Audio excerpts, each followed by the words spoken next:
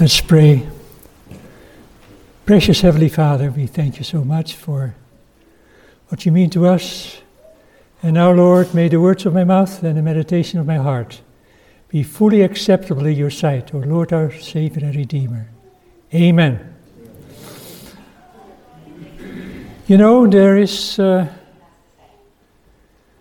lot of talk about revival and reformation in the light of the soon coming of Christ. And people say, I wish that we had something like the great revivals in the past. And I said it to myself, it would be good if we in some way could try to capture the spirit of revival in the past. And I thought it would be good to have a fresh look at our beginnings. Once upon a time there was a promise in Joel 2 verse 28 to 32. And that was an experience that is supposed to be for the remnant. In Joel verse 2, verse 28 it says, "And it shall come to pass afterwards that I will pour out my spirit upon all flesh, and your sons and your daughters shall prophesy, and old men shall dream dreams, and young men shall see visions. And also I pour my servants upon the handmaids in those days, and I will pour out my spirit." It's a beautiful promise. And when was that fulfilled? Any idea? When? Yes, Pentecost. Acts 2 verse 16 through 21. And if you read this in your Bible, if you open your Bible,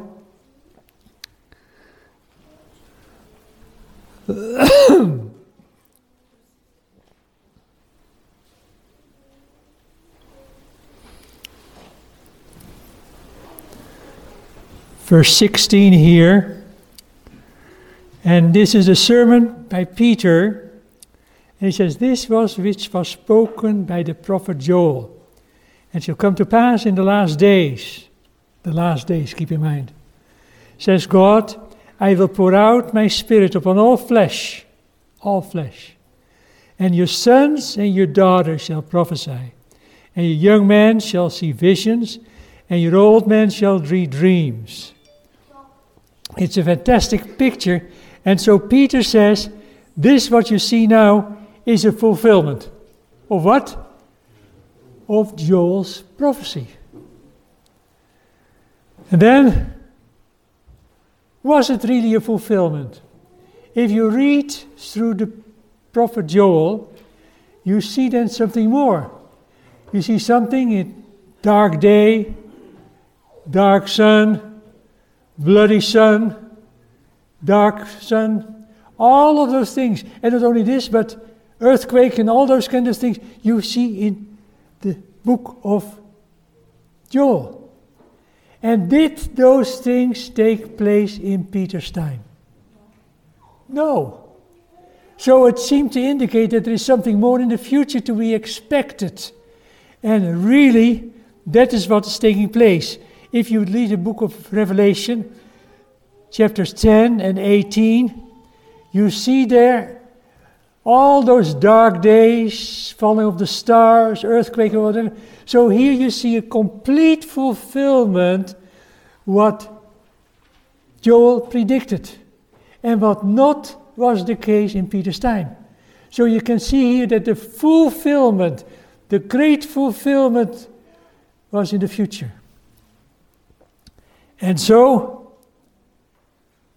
what see we here? How can we be a part of that promised revival in Joel, which was repeated by Peter and also by in that? If you turn here to 1 John chapter 1, you see something very interesting in the experience of the prophets and the experience of the early apostles. 1 John chapter 1, and let us read there a few verses. This was from the beginning which we have heard, which we have seen with our eyes, which we have looked upon, and our hands have handled of the word of life. Now the word of life here is Jesus Christ. So for the life was made manifest, and we have seen it, and bear witness and show unto you that eternal life, which was with the Father and which was manifest to us. What was that? That which we have seen and heard, we declare to you, that you also may have fellowship with us. And truly our fellowship is with the Father and with his Son. And these things we write unto you, that your joy may be full. So what does John talk about? He had an experience. He has seen with his eyes. He has heard it. He has touched it. He has felt it. And he says, this is what I share with you. So what? For what purpose? That your joy may be full. That is very interesting here.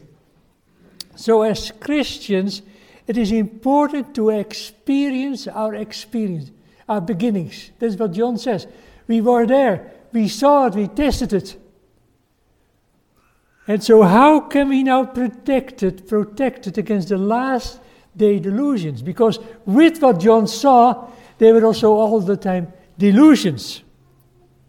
John 2 verse 18 to 24, and then John 2 verse 25 to 48, it talks about the delusions, and how can we sure that those delusions are not delusions? No, we have seen it, we have tasted it. So John is speaking of a personal experience he had with Jesus, and that is what he says is also what should be for us. And so our beginnings, so what? So how important it is to experience our beginnings. Peter talks about it, John talks about it. And so here we get now a picture of Satan's war with the remnant. Revelation 12 verse 1 to 6. You see the woman, the church in all its glory. And Satan doesn't like it. Satan goes after the woman and know that she is pregnant. A great event is going to take place, and he wanted to prevent it.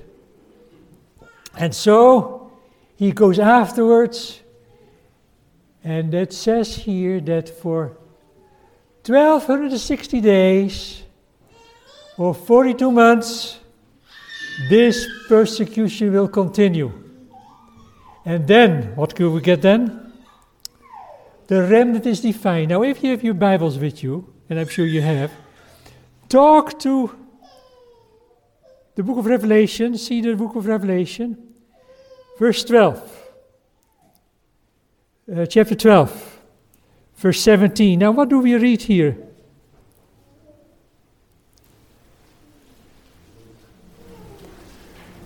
And the dragon was wroth with the woman, and went to make war with the remnant of her seed, which keep the commandments of God and have the testimony of Jesus Christ. So what are the characteristics now of the remnant? What? Keep the commandments of God and have the testimony of Jesus.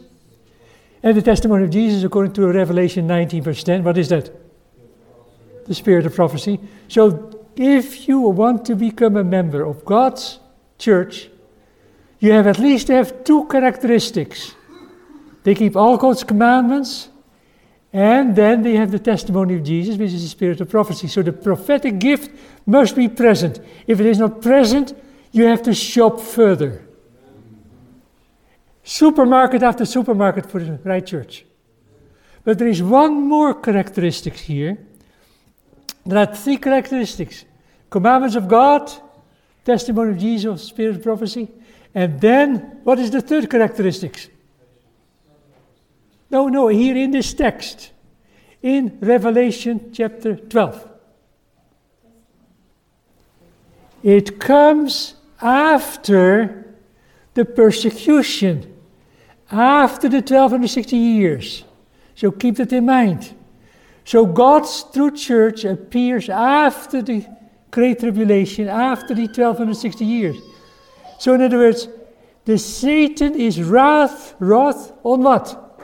On people who survived the 1260 years. God's people who were faithful no matter what, who stayed faithful after the Great Tribulation during the Middle Ages and whatever. If God's people were faithful, that is the true church. They survived, they were faithful till the very end. They keep the commandments of God and the testimony of Jesus, which is the spirit of prophecy. So if you want to be a member of God's true church, you have to be a church that survived the Great Tribulation. Are you that? If not, continue to shop. Because you are then a member of a false religion. So here it is. Now what church has these characteristics? The only church that has it are the Seventh-day Adventist Church. Okay, now, why do Adventists need to experience their beginning? Because, it was in the time of Joel, it was in the time of Peter and John, and so what is our beginning? Shall we then just talk about Jesus? That's a good thing, a very good thing. But that's not all, because what do the Baptists do? Do they talk about Jesus? Yes. Do the Presbyterians talk about Jesus? What about the Catholics? Even the Catholics do talk about Jesus. A little different than the Protestants, but they do.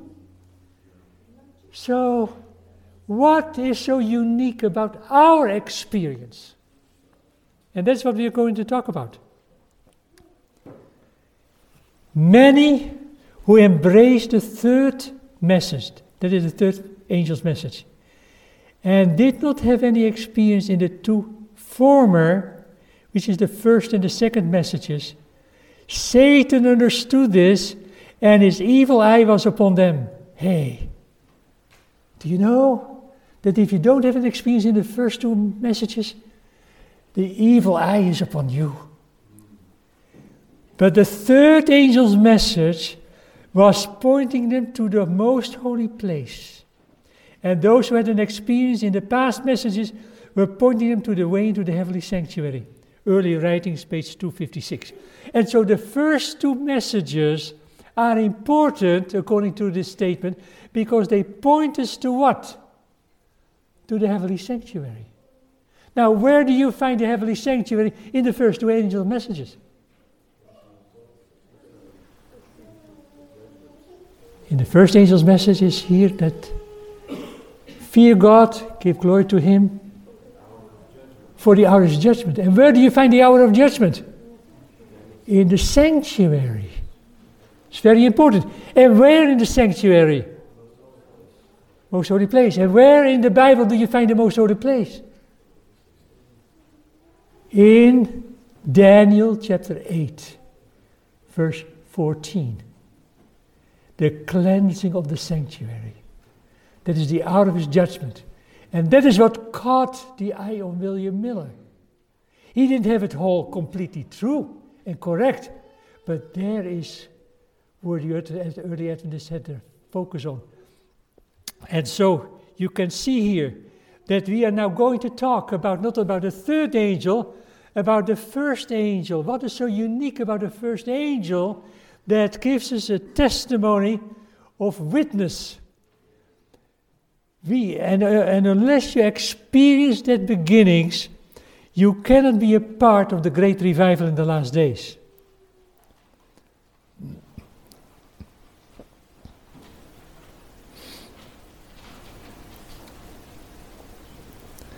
What is the impact of these messages? Many saw the perfect chain of the angel's messages and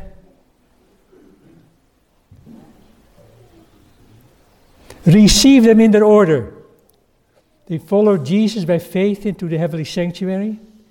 These messages represented to me as an anchor to the people of God. Those to understand and receive them and be kept from being swept away by the many delusions of Satan. Again, early writings, page 256. And so it shows then, if you want to have the perfect chain of truth, you have to start with the first angel, experience then the second angel's message, and then the third angel's message. Are you with me?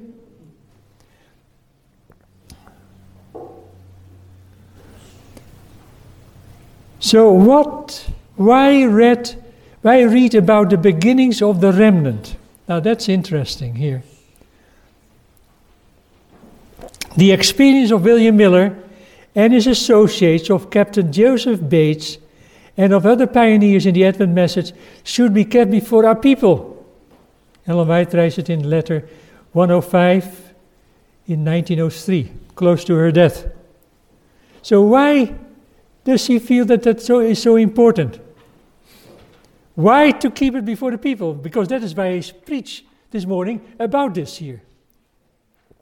She says the standard bearers, and that is in the early part of 1900, the standard bearers who have fallen in death are to speak through the reprinting of their writings, to bear the testimony as to what constitute the truth for this time. Counsels to writers and editors, page 32. Now, why is this so important? Because she talks about it. They were revealed the present truth. You know, the early pioneers talked a lot about the present truth. Today we don't talk about it so much. But that's very important. So if you want to know the present truth, the truth for this time, for the final days of Earth history, that's very important.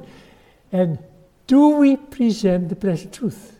Is it just talk about Jesus? No, the Baptists do it, the Presbyterians do it. So it is not just talking about Jesus, but a specific message that Jesus had for the time of the end.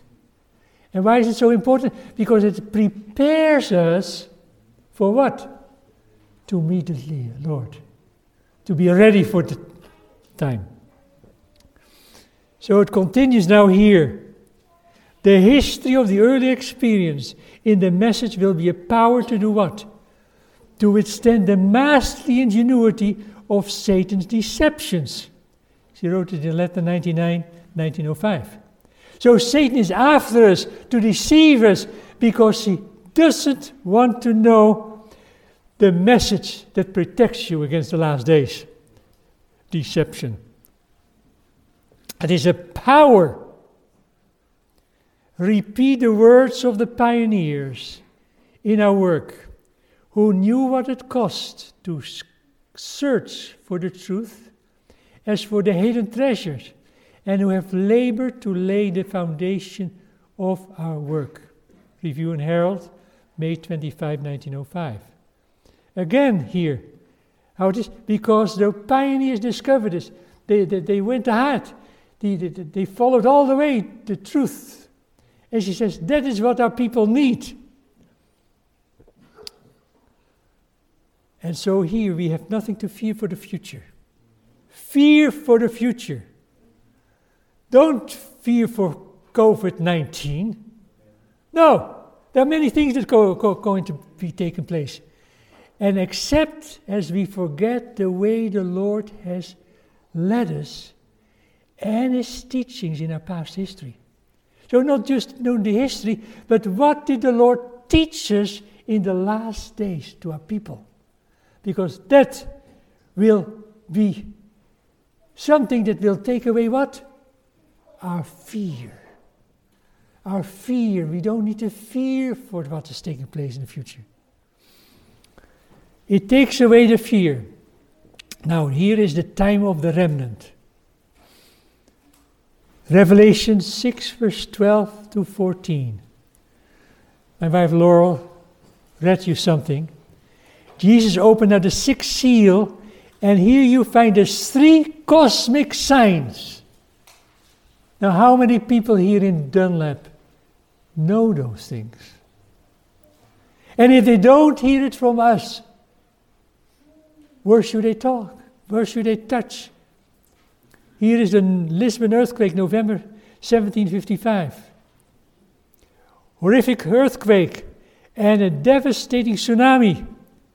Epicenter was in Lisbon, but the tsunami hit the whole East Coast, even England, and the shocks were as far as America. Now we speak now about the Tonga and what happened there a few weeks ago. And what happened? This tsunami was further and more powerful than anybody else has ever experienced. And it was so powerful, in just a few minutes, 60,000 people lost their lives. 60,000. Yes, friends, it was terrible. And specifically, Lisbon, it's in Portugal is a Catholic country. But many of those countries, many of those churches were wiped out completely. Then, where Laurel talked about the dark day, here you find a whole poem about this. And again, people say, hey, this is the next sign. And so we have now to look for the next sign, which is the falling of the stars. The falling of the stars, November 11, 1833. The greatest meteoric shower that has ever touched this world. In fact, it was so powerful that in 1 hour, 60,000 falling stars were there. The Leonid showers, the most frightful of all history. Now, every year you find in November the Leonid showers, but you have to wait quite a bit before you see a star falling. It's only a little bit. So Jesus opened the seal, the cosmic signs of the times. The first 5 seals deal again with the terrible persecution, the 1260 years. But now, when the 1260 years are towards the end, Jesus now gave special signs. For what? To wake up our people. Wake up our people. Today, how many of the Adventists remember those things? Revelation 13 verse 3. It talks here about something about happening in the last days. And what is that? Not yet the age of passion. But we hear then about what? About the deadly wound. The deadly wound of the beast in 1798. Here you find a picture here of the captivity of Pius VI in 1798. There is only one place in the world where you can see this. If you go with me to the Vatican Museum. This coming June I go there and will show you the museum. And there in the museum you see here the Pope being taken captive. And in a horse carriage he is now taken to France. And here he dies. There he is. He dies in 1799. And so the impact of those signs, what was the impact? Here it is. Revelation 10 verse 1 to 3.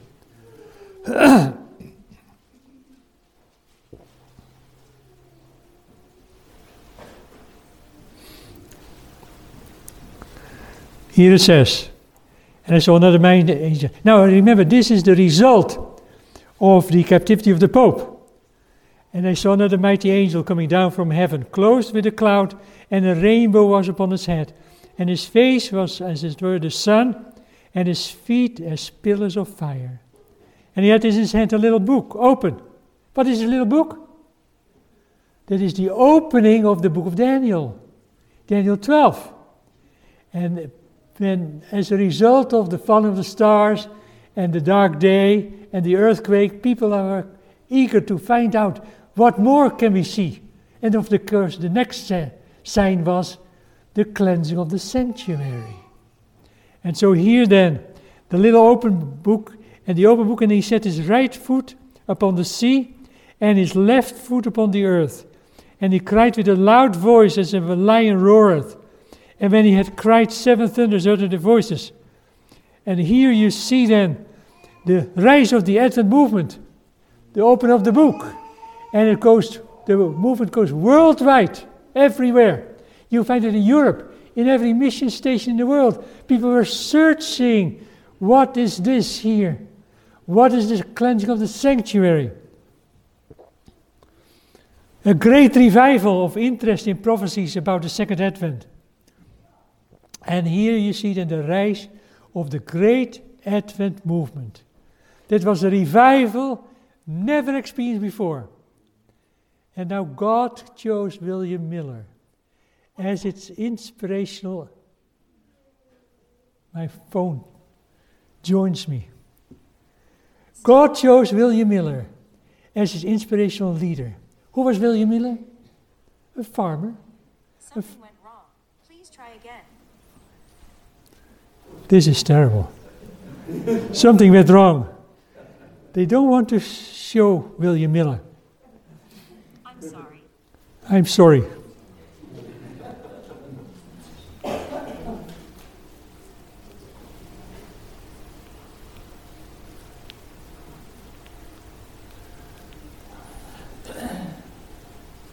You see, this is how Satan tries to undermine.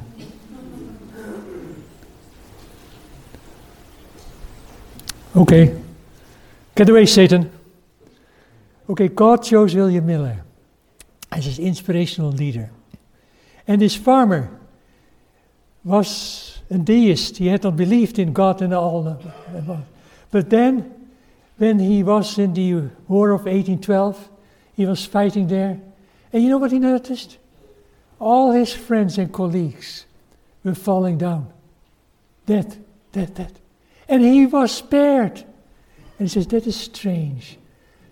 Why was I spared from all the calamities?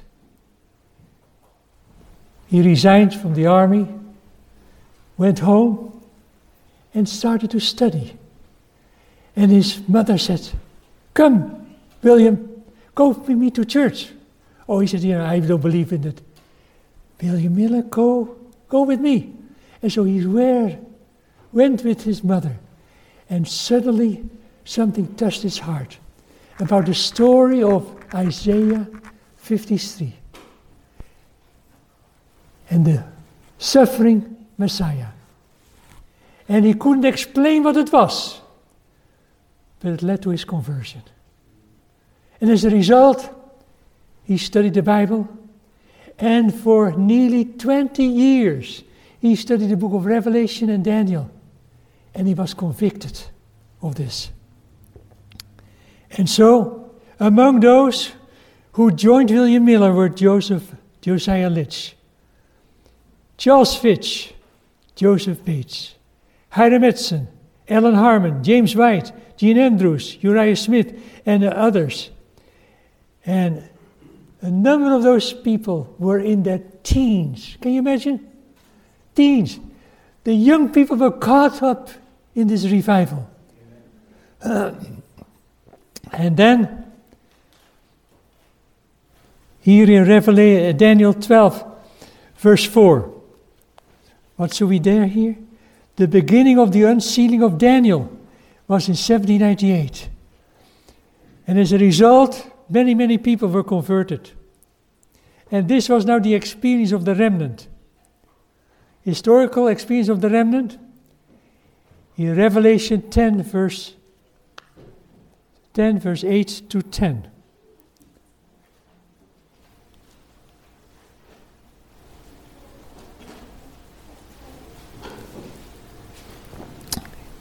Here it is. Here is the result of the voice that he heard in the Second Advent movement. And the voice that I heard from heaven spake to me again, and he said, Go, John, take the little book, which is open in the hands of the angel, which standeth on the sea and up of the earth. And so I went to the angel and said to him, Give me the little book, that is the open book of the book of Daniel. And he said to me, Take it and eat it, and it shall make your belly bitter, but it shall be in thy mouth sweet as honey. And so I took the little book out of the angel's hand, ate it up, and it was in my mouth sweet as honey. See, that is the early experience of the Advent. When they tasted the prophecies, they were stimulated to study it and to share it. But what happened? The great disappointment came. They did not see Jesus coming as they expected. And so it says here, and as soon as I had eaten it, my belly was bitter. Can you imagine all the friends said, hey, William Miller, Joseph Bates, you're crazy. You thought Jesus would come and he didn't come. You are false prophets. And that is what they experienced, a bitter experience. But that was not the end, because God had a special message for the Adventist. And he said unto me, John, you must prophesy again before many people, nations, tongues, and kings. So the end was not there. Continue. And you go to the next chapter, chapter 11, and what do you see the focus on? The focus is on what? The temple in heaven. The sanctuary in heaven. And that was the solution to the disappointment. That Jesus, instead of coming to the earth, he did what? He went into the most holy place. And started the hour of his judgment. Not the day of his judgment, the hour of his judgment. And so, friends, this was it. Now, turn into the book of Ezekiel. What does the book of Ezekiel tells you? A very interesting message here. Ezekiel chapter 3, verse 1 to 4. And here is then the angel who says, Son of man, eat that thou findest, eat this scroll. The New Testament talks about the book. But eat this scroll and go and speak unto the house of Israel. Speak unto God's people. And so I opened my mouth and caused me to eat that scroll. And what happened? And he said to me, Son of man, it will cause thy belly to eat, and fill thy bowels with this scroll that I give thee. And then I eat it, and it was in my mouth. What? Sweet as honey for sweetness. And he said to me, Son of man, go and get thee unto the house of Israel, and speak unto me the words unto me. So this is now eating.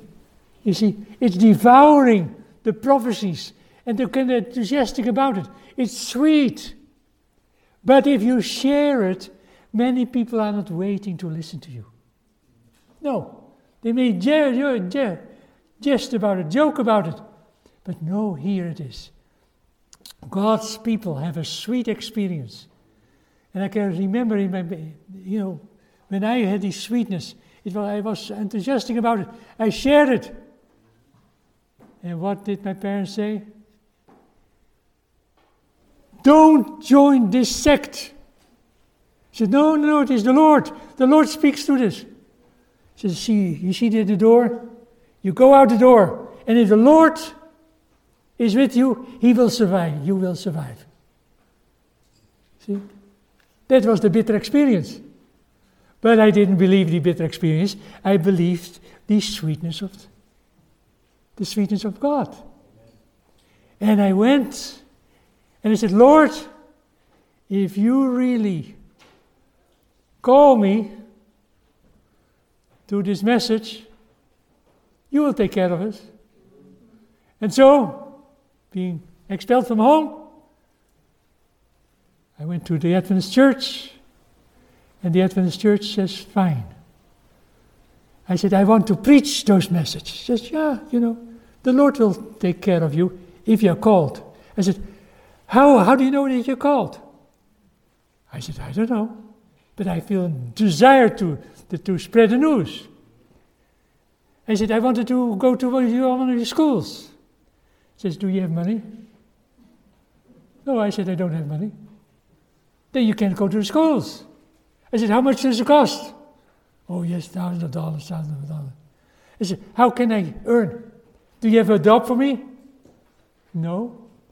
But we can give you, here, I give you a satchel of books.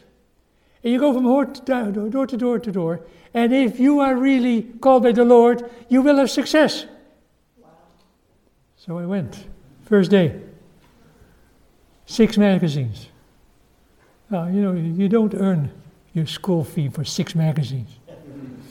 Next day, 12 magazines and a book. Next day, again, 2 books, 3 books. I said, Lord, please help me. School is coming, I need to be ready.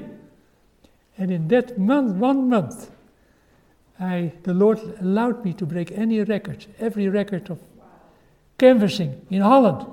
And I had nearly all my money in 1 month. So the pastor said, I guess the Lord must call you. And he has never disappointed me.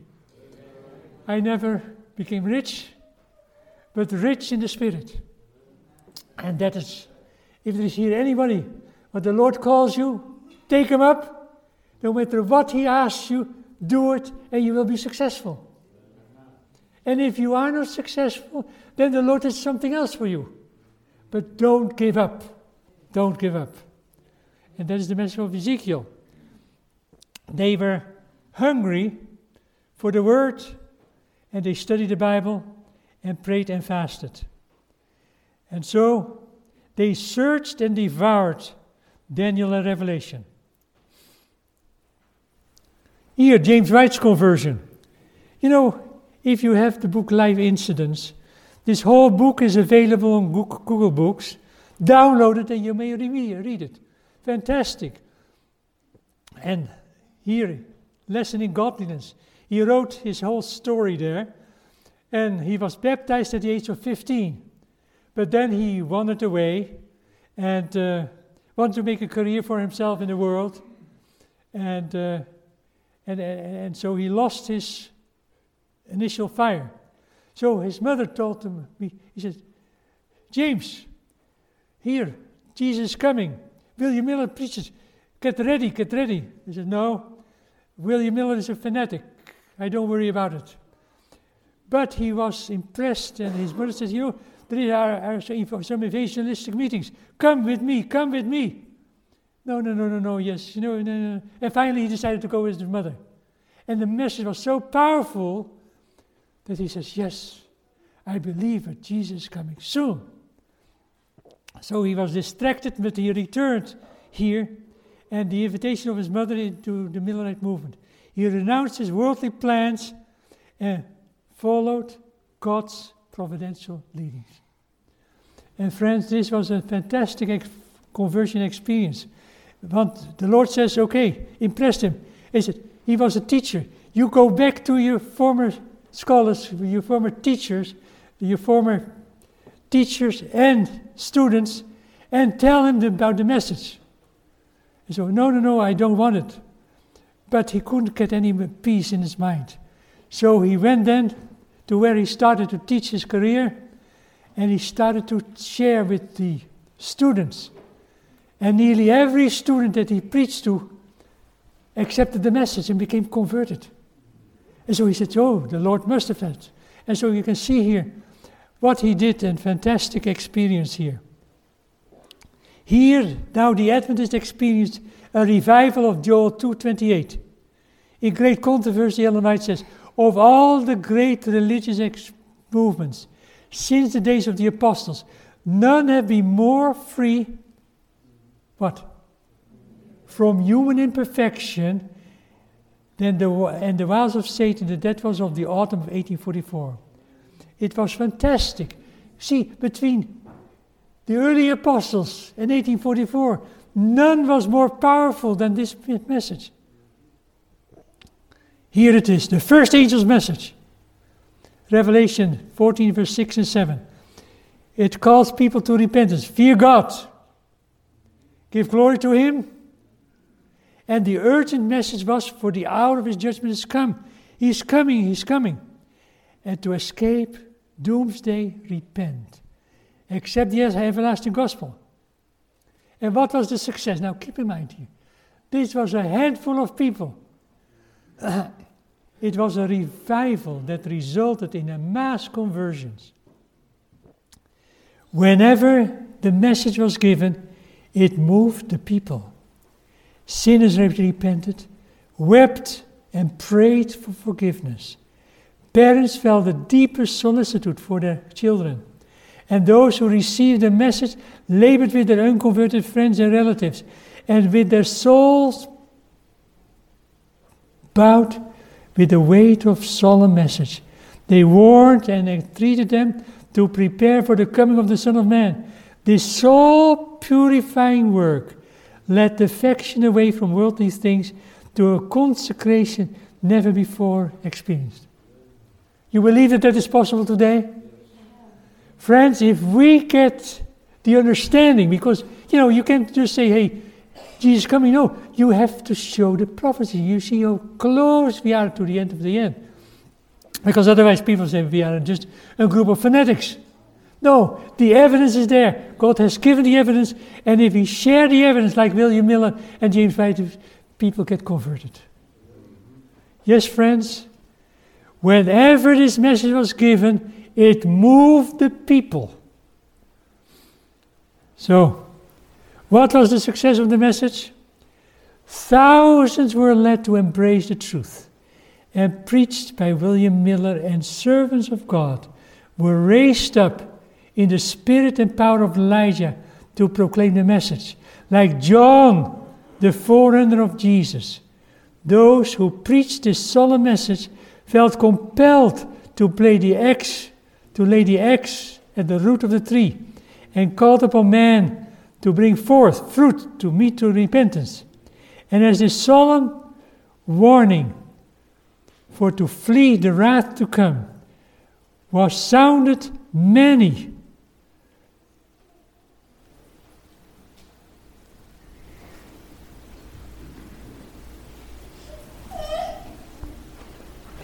saw their backslidings, and with bitter tears of repentance and deep agony of souls, they humbled themselves before God. Again, early writings, page 232 and 233. You can see here how the conversion rate was fantastic. And you see, William Miller and those who labored with him, they were called the Elijah. So if you go out to share this message, what does the word of God say? You are the message. You are the Elijah of the last days. And not only the last days, but you are John the Baptist. Now what did John the Baptist do? Prepare for the coming of Jesus. And so we then, we go out. We are then the Elijah to restore the gospel. We are the John the Baptist to prepare the world for Jesus' coming. What an honor, isn't it? An honor to be called the John the Baptist, to be called the Elijah. And so, friends, this is what God has to mind. And this is not simply nice dreams. No, it is powerful. How can the last day generation experience this revival? How can we experience this? Recapture and relive the pioneer experience through the extensive reading of the pioneers. We have to recapture them. Friends, if you don't read them, if you don't study them, you never get contaminated, infected by this. Experience eating the books of Daniel and Revelation. How? To study it. When I read those books, I said, Lord, what can I do? And the Lord says, you can study, prepare. And then, when we were prepared, we went over it. We went to Korea, we went to Thailand, we went to the Philippines, and also Washington, D.C., Maryland, all those countries. Live for the great expectation of Jesus' return. Hold on to what we hear about the beginnings of the remnant, and expect to experience the outpouring of the Holy Spirit promised to Joel 2. Friends, this is what we can experience. And so, here is the appeal. because I love Jesus today, I want to make a covenant, a sacrifice of time. I wish to covenant with the Lord, to spend time each day with Him in morning and evening devotions. And if those morning and devotions are geared to the Advent experience, it will contaminate you, it will affect you. But remember, you have to sacrifice time. If you don't sacrifice time, those are dreams that will never be fulfilled. And here we have parents with your children. In the morning, study the Bible. In the evening, Ellen White, or the pioneers. With those things, what did we do with our children? We read books like Luther and Calvin, the Waldenses. And then it contaminated our children. But if the children never hear about those things, how can they ever be missionaries? They will not. And they will be bombarded with the TV and all the attractive things there.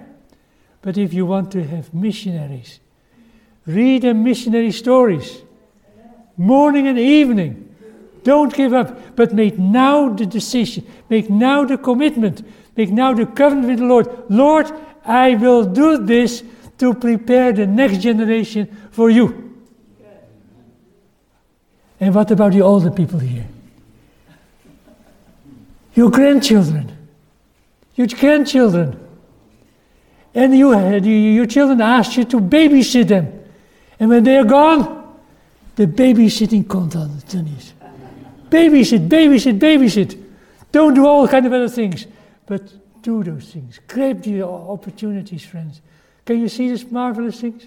Are you willing to make a covenant with the Lord? And Lord, I want to do this morning and evening with my children, with my family. Can I see the hands that want to make this covenant? Praise the Lord. Praise the Lord. Let us pray. Heavenly Father, you have seen the hands of those who make this beautiful commitment to prepare their children, themselves, for sharing the good news of salvation. Father, we know that Satan is angry when he hears those things. He doesn't like it at all.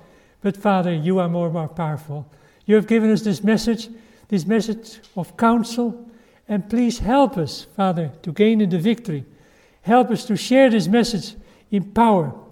And may we see that through the Holy Spirit working through us, many will find conversion. Thank you so much, Father, for this church. May this church be a powerful witness here in Dunlap. And not only Dunlap, Saudi Daisy, Chattanooga, and all the other countries here. The whole state of Tennessee and further. Please, Father, use us so that we may eat and drink this message. In Jesus' name and for His sake. Amen. This media was brought to you by Audioverse, a website dedicated to spreading God's Word through free sermon audio and much more. If you would like to know more about Audioverse, or if you would like to listen to more sermons, please visit www.audioverse.org.